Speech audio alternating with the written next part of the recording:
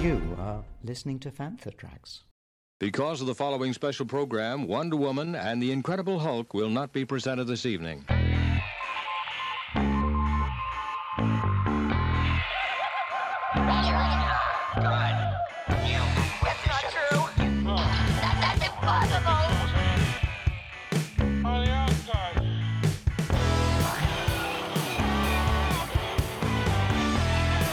It's time to get all your Star Wars news in a single file. This is Making Tracks.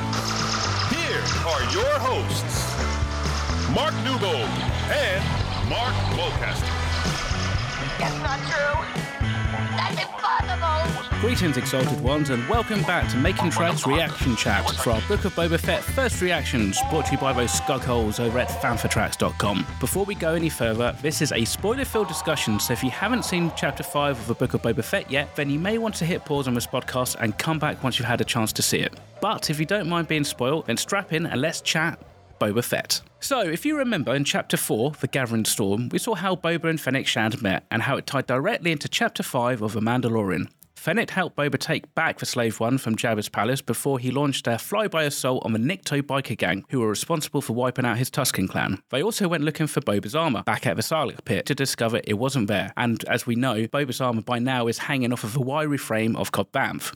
Back in the present day, we learn that Boba's fully healed, so no more battle sessions or possibly flashbacks, and he held an audience with the heads of the Mos Espa criminal gangs where they agreed not to get involved with the oncoming war between the Pikes and the House of Boba. We left Tatooine as Boba and Fennec agreed they would need to hire more additional muscle if they were ever going to defeat the Pikes, and we were played out with a theme tune from A Mandalorian. Cue a lot of speculation and excitement. But we didn't have to wait very long, as this week Bryce Dallas Howard returns to a galaxy far, far away to direct Chapter 5, Return of the Mandalorian. With a runtime of 52 minutes, our Book of Boba Fett story takes a sidestep to another corner of the galaxy. With a runtime of 52 minutes, our Book of Boba story takes a big sidestep to another corner of the galaxy. And here, to get his first reactions, is the only man I know who's ever dated a Jawa. It's Mr. Mark Newbold. Mark, how you doing, buddy? Don't knock it till you try it.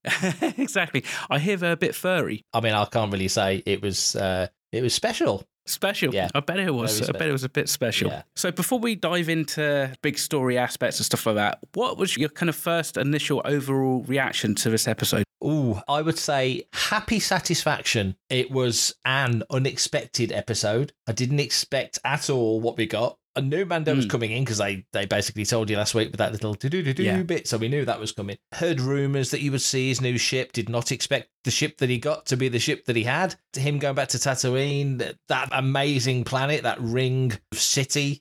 I need to know more about that because that just looked phenomenal. Just so many things. And also, if anybody had any doubts that Lucasfilm loves The Phantom Menace as much as it loves any of its other Star Wars properties, this episode smashes that completely out the water. This episode was a love letter to The Phantom Menace as well. Just gleefully happy watching this one. Really enjoyed it. Yeah, I mean, for me, the same. I really enjoyed it. You can understand where there was people talking back last year that the Book of Boba Fett was really Mandalorian Season 2.5. And in some respect, that is basically what this is. This really kind of answers the questions that, you know, we all had after the end of the last chapter of Season 2 of The Mandalorian. I was quite surprised because I was expecting, really, at some point, once he got to Tatooine, that we would start to kind of get more interplay with Boba, but actually to spend all that time with Mando, I think was quite special. I mean, obviously, you could probably take the critical perspective and say, well, actually, why have you done this? Is there not enough story within the Book of Boba Fett and Boba's own story to really sacrifice a whole episode to the secondary character in at least this story arc?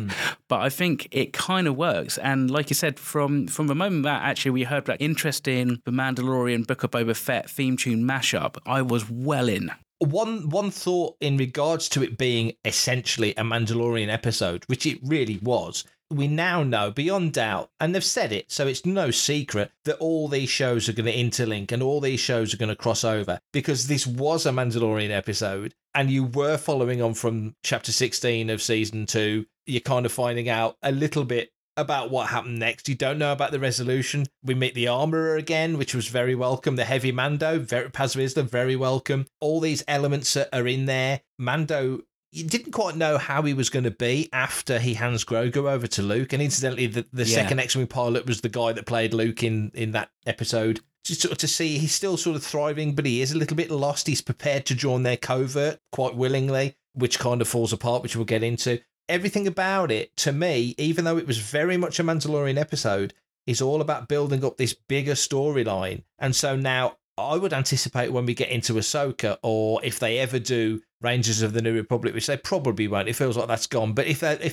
there's other stuff, it feels like this could become a common occurrence. Yeah, you're watching the Book of Boba Fett, but all this other stuff is very important to it and all folds in. I mean, we love The Mandalorian, so it was an easy episode to love, but it gave us a lot of answers that we didn't really think we'd get so soon. Yeah, and I think maybe also part of that is quite a good decision in that actually we have all these answers really now to a lot of our questions. So it means that, you know, if we weren't to have this episode in such a way and literally we're just have an episode with Boba and Fennec and then Mando rocks up halfway through with the Darksaber and everything else, and we've got all those questions like, how did he travel there? He's still got the Darksaber. Why has he still got the Darksaber? And all these other things that actually, because they spent the time with Mando in this episode, it's kind of now probably out of the way, so we can now get back and focus on the Boba Fett story in greater detail, which I think is not necessarily a bad thing. Hello, my name is Aidan Cook, and you're listening to Fantha Tracks. You know, let's be fair. As entrances go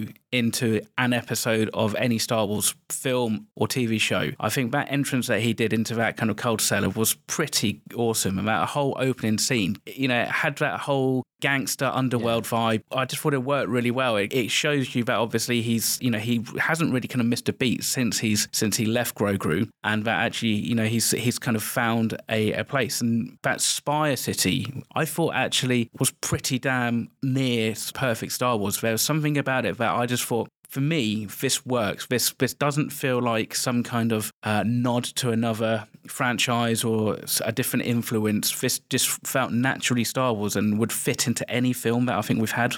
Visually, to get that on television, the look of it, I mean, and there has been criticisms over some of the effects in the last couple of episodes. There can be no criticism about this. I mean, that was just insane. The design, you felt like you were there, everything about it. And like you say, yeah, Mando has moved on. He's still kicking ass and taking names, clearly. Like you say, great entrance, great start to the episode, unexpected. You know, he's got the guy bang to rights. There he is on the holo, the holo image, and it's not going to end well. And he catches himself with the Darksaber, which I thought was interesting as well, because at the time I thought, has he caught himself with the saber? Or have they got him? As one of them caught him. And then I realised, no, he's nicked himself with the saber. Yeah. And then that whole plays out when he meets the armourer, and she's like, you're not ready to wield the sword. You're strong enough physically, but you're not mentally ready to wield the sword. And then Paz Vizsla sees an opportunity because she's just done that great little sequence talking about Bo-Katan and the family of Bo-Katan. And we get that amazing sort of flashback, the only flashback really, to the sacking of Mandalore when TIE bombers are flattening it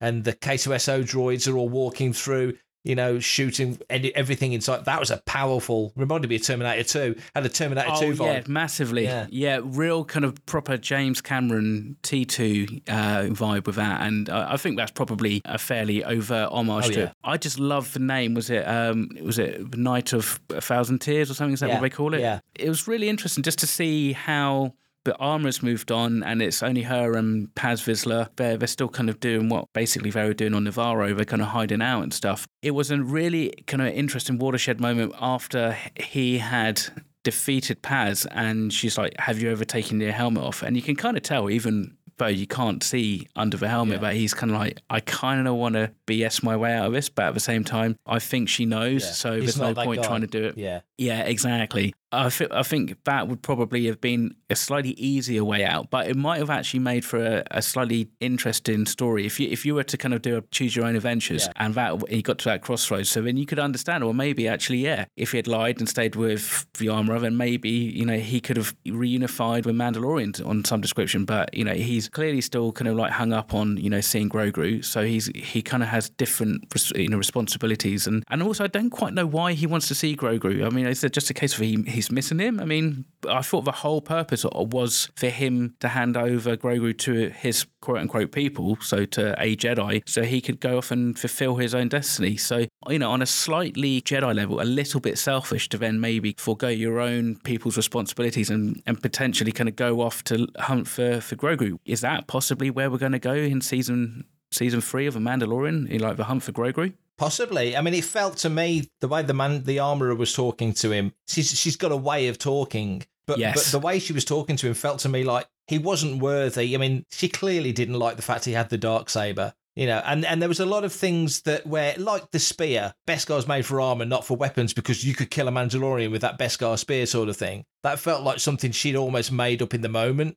That didn't ring true. It just felt there was a side to what she was saying to him. Yeah, there was definitely something like some veiled threat or something there. Be interesting to go back and look at that episode of Rebels where you see Sabine with the Darksaber, because I think a lot of that, the whole notion of like, you've got to be strong, but you've got to be mentally strong, is come from what I think Kanan was telling her as well. So I'd be interested to see how the parallels are with what they brought over into Book of Boba Fett with that. So you've got to be centered in yourself before you can not only use this weapon but affect people's destinies by using it. Because like when he's swinging it like it's a 20 kilo like sledgehammer. It's kind of like brutal. Going back to that whole opening scene, that's probably one of the most violent bits of action we've seen in The Mandalorian and the Book of Boba Fett. People getting decapitated and cut in half, and I thought it was wicked. I did not expect him to literally chop the guy in half. And then you see the blade ignite and he obviously takes his head off. That was full on. And initially in that fight, he's trying to deflect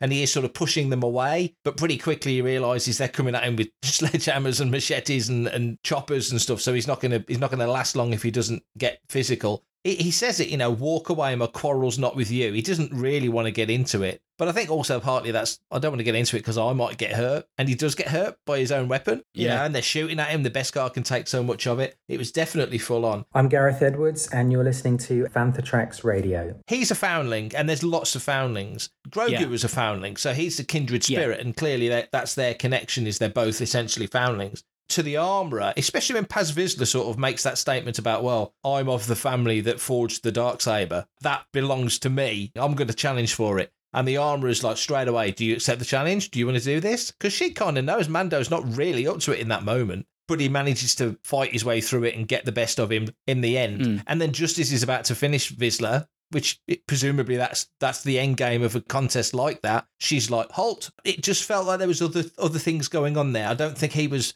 playing with the same cards that they were playing with. He definitely defers to them. He's ready to join the covert, but he defers to them. So that whole sequence on that, like I say, I want to know more about that location. Thought that was absolutely fascinating. The one thing I really liked was the really kind of obvious use of a vibro knife. Yeah. Because you could see the blade vibrating. Yes. And it's, it's one of those things that I can remember a lot in like the Timothy Zahn original Heir to the Empire trilogy and that. Like, I think it's from the Han Solo trilogy, if I remember. I think it's way back. But you see it used or mentioned quite a lot. It's kind of like, so how would that actually work? But to actually physically see it oscillating in the way it does, so it's kind of like, with that motion blur, was really interesting. I just thought it was really cool. But I think partly maybe what it comes down to with between the armor and Paz Vizsla and Din is, I wonder if it is a societal issue whereby because he is a foundling and let's say those two are true bloods, whether or not maybe there is a certain level of snobbery there, for lack of a better term, but actually, he's not a true Mandalorian, whereas obviously, as Paz Vizsla says, he is, from a house of Vizsla, so he's got a lineage all going,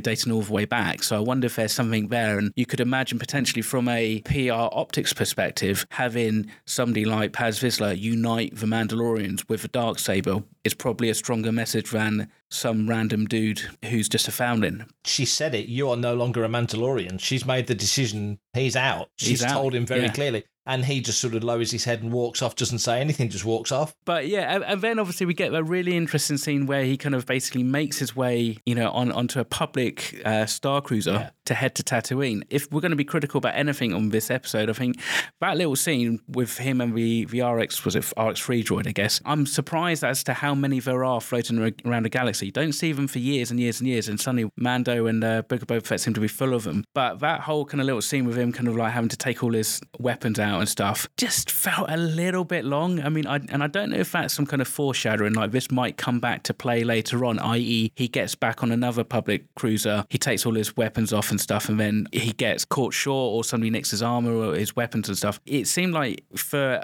a gag, a little bit too much emphasis was placed on it. Yeah, it was. I mean, we've seen that gag done before, haven't we, with guys who've got, multiple weapons and knives. It's like Rambo goes to an airport sort of thing. It was fine. It was fine how it was done. But yeah, you're right. It was a long episode and it needed that. There's a lot of story to fit in. So I'm glad it was as long as it was. But you're right. I think if you were going to trim anything, it would be that you could have conveyed what was going on a downside quicker than you did. But then, by the same token, foreshadowing, going to Tatooine on their public cruise, you know, the Rhodey kid in front was kind of cute. Obviously got him thinking about Grogu. Another thing I noticed was that the package, whatever he's got in there, was tied in a little knot, and the little sides of the sort of the handkerchief looked like Yoda, like Baby Yoda's ears. Basically looked like Grogu. So just little touches like that were very nicely done. But it's really sweet. And what I really like actually was, I think it's probably one of the first green Rhodians that we've seen in ages, you know, in live action anyway. You know, it seems like for a long time, all the aliens were kind of like more kind of flesh coloured and stuff like that. And, you know, I don't know if it's a worry that people would get confused that you see a green Rhodian and you're going to think it's Greedo. But yeah, it was really nice to see the green Rhodian kid and his mother and that interplay. And then obviously when we see later on once he's in the new starship and that, and, you know, you see them on the ship as well. I thought that was great. I thought that was really funny. You know, it was cool because actually when they landed, you know, and read into this as much as you like, but when they landed on Tatooine, because obviously we don't get any captions as to, you know, what planet we're on or anything like that, because obviously they used those crutches from the Ralph McQuarrie concept, you know, which we see on Jakku. I was like, has he ended up on Jakku? Then obviously you get the announcement, oh, welcome to Mos Eisley. It's like, okay, fair enough. Okay, point taken. I just thought that was cool because, again, it's one of those things that I don't think we've actually seen those outside of Book of Boba Fett in any other films. I mean, we've seen those because I think we saw one or two of them way over distance in the previous episode as well. So it was just, you know, it's nice how they're kind of adding these like extra touches just to kind of create a bigger, more interesting kind of Tatooine. Yeah, I think you saw something similar on Navarro, if I remember, but definitely, I think McQuarrie did it for Return of the Jedi. Yeah, it was a nice touch, but getting to, I mean, I kind of thought it's the same ship that the Pikes seem to have taken. I was expecting them to have some kind of issue on the you know, ship, some kind of scuffle or something, some kind of beef to kind of maybe kind of set things up, but it didn't appear so. And we didn't see it. I don't think we saw any of them actually when he, you know, when he deboarded and stuff like that. But it was a very similar ship. I thought it was interesting that the Pikes used that ship when they arrived in Tatooine. I thought it was like, you know, if anybody was going to arrive on, you know, their own gunship or their own, you know, vessel, it's going to be probably a load of Pikes. Again, it goes to show actually how rare it is to actually have your, you know, to own your own starship. Yeah, that's like, true. You know, of certain size. Yeah, exactly. And speaking of starships, you know, we know he's lost the Razor Crest, obviously. He's looking for a new ship. He wants another Razor Crest. One interesting point, the model of vehicle is called Razor Crest. Like the Millennium Falcon is a Y3-1300 and a Fire Spray is the model of ship. You know, it's not a specific name. So that was interesting, him wanting another Razor Crest. And she's like, why do you want one of them? They're boring. I've got something far better. And then that N1 comes out, which was just glorious and just so cool to see that ship. I love that sequence. I mean, okay, another little sort of A-team repairing the ship type sequence, which is always fun. And a little bit of interplay. For everything in one location, daily news, reviews, interviews, podcasts, video, and social media feeds, bookmark FanthaTracks.com for Star Wars news 24/7, 365.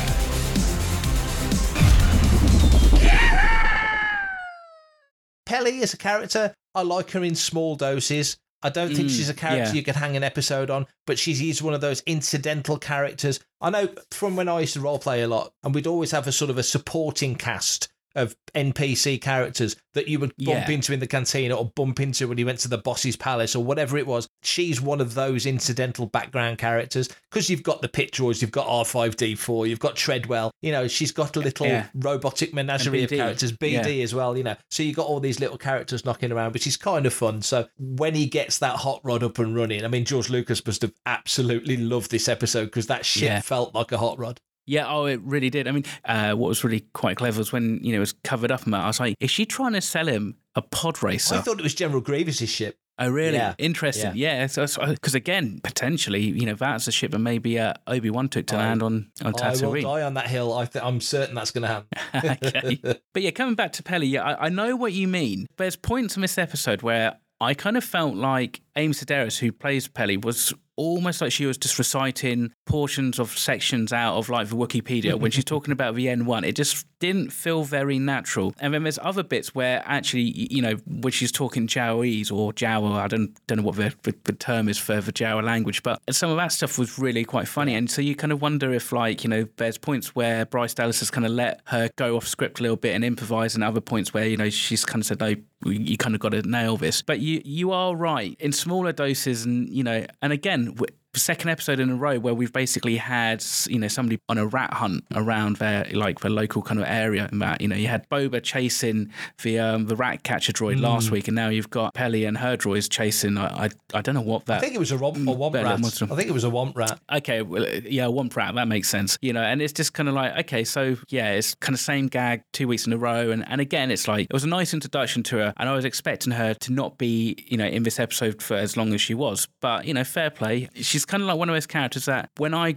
think about her role in the universe and stuff, I can go, well, actually, yeah, she's not too bad, and you know, I don't mind her so much. But then when I watch an episode, I'm kind of like reminded, actually, yeah, do you know what? She's just pushing that annoying boundary a little bit. You just kind of go, yeah, I've kind of had a little bit too much of you in this episode. To be fair, once he gets to Tatooine, and you know, the whole thing is really about his ship, you know, getting the Razor Crest 2 or whatever the hell he's going to call it. But you're right, you know, he gets up and running, and it looks magnificent. And of course, being a mook who sold his N1 Starfighter many years ago when I sold all my prequel stuff, the moment the episode finished, I was right on eBay trying to hunt for a nice boxed Nubian Starfighter. So, yeah, same. And I'm not telling you how much I paid for it, but oh my God, I was like, it's all good fun. Hello, this is Jay Manchand. I'm a Star Wars Tops artist, and you are listening to Fantha Tracks. When he let's take her out for a spin kind of thing. Love that, because it's real world. It's what you would do if you got a new car, take it out for a spin. He's taking her out for a ride. You're flying it like a gunship, fly it like a starfighter. You know, it's like, okay, that makes sense. And when he pokes that throttle, my goodness, that ship just goes. Absolutely awesome. Taking it down Beggars Canyon. The whole sequence of shots that were just straight out of the Phantom Menace playbook, just beautiful. Absolutely loved it. Can't wait to watch that scene again. And then just taking her up into the skies through the cloud cover out into orbit. And then, of course, the X-Wings turn up, that little sequence that we mentioned, you know. That was nicely played. I recognise your voice. Don't you own a Razor Crest? With Carson Teva was just great. Everything about that whole sequence was brilliant. I just liked how, like, when he just ignites those thrusters and he's just gone, and like those T-65s are just left completely in the dust, and it's just like, it's too much like hard work going after him. Let's just you know, do you want to go back to headquarters and fill out the paperwork, or should we just stay out here and pretend it never happened? Exactly. Yeah. which is good. I suppose a good way to kind of get him out and that. So he then lands back in the hangar bay and meets Fennec quite honourably. He kind of says, I'll come and help out. Yeah. You know, no charge, but I've got something to do first. Are we assuming that's when he goes off to go and see Grogu? Do we think he knows where Grogu is? Because like he could be off chasing Grogu for weeks and months, which by the sounds of it, or I would think Boba doesn't have that kind of time to hang around. Part of me thinks that maybe this trying to seek Grogu, give him the gift that was made out of the Beskar spear, that might be essentially a flashback episode we get in season 3 of The Mandalorian, where you find out where he went and what he did, and that they're not going to waste any time next week. We'll just assume that that's something we'll see somewhere down the line, and he'll be back ready to fight and work and be the muscle, you know, for Boba Fett in his current predicament. It just felt like this episode was very neatly resolving certain things and setting other things up. It was very neatly done. I wouldn't be averse to seeing it, but we've only got 2 episodes left. It feels like it really needs to get going. And this week, it really did get going, completely not in the way that I thought it would. It's kind of like a side story here, which would be interesting to see how it all kind of fits in next week. And Matt, and what are you expecting from next week's episode? Well, this week was such a shock. I fully expected Mando to turn up at the palace and for them to get into doing whatever they're doing with the bikes this week. So for it to be an episode centered around Din Djarin so completely and give us so many answers to what's happened in the past, flashback sequences to how Mandalore got the way it was, the stuff with the armourer, didn't expect to see the armourer or Paz Vizsla, No. seeing Mos Eisley looking so good, seeing an N1 star, just so many things that we saw, did not expect it. So next week,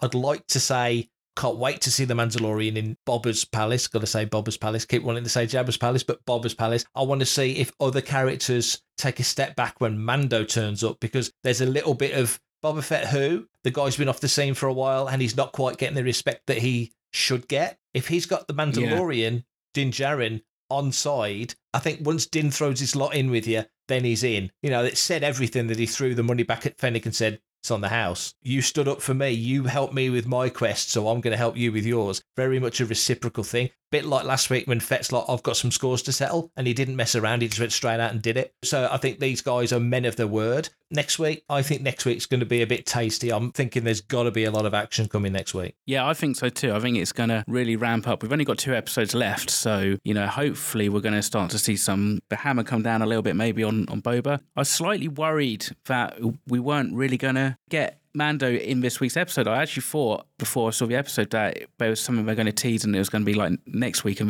this week was going to be, maybe just more issues on Tatooine. So I'm really glad we got this episode, and the way it was done as well, it felt like a proper crossover episode. A bit like that first episode of The Bad Batch when the logo kind of bled through from the Clone Wars into Bad Batch logo. It just with the music, that kind of worked. And I'd like to be surprised and see if maybe either Bo-Katan or maybe even Paz Vizsla turns up. Maybe he, in the final episodes to help Boba. That's what I'd like to see. I'd like to see some kind of coming together of Mandalorians that we haven't really seen, because they're now fewer in number than they were at the beginning of The Mandalorian, because they lost quite a few of them on Navarro. They're as threatened as a culture, as a creed now, as the Jedi were after Order 66, aren't they? Yeah, easily so. So I'd love to kind of see them come together and unite. I mean, maybe that's something we're going to see in Mando Season 3, and it doesn't really necessarily play into this. I kind of think that at the end of this first book of Boba Fett, it's going to be like kind of get the local power base consolidated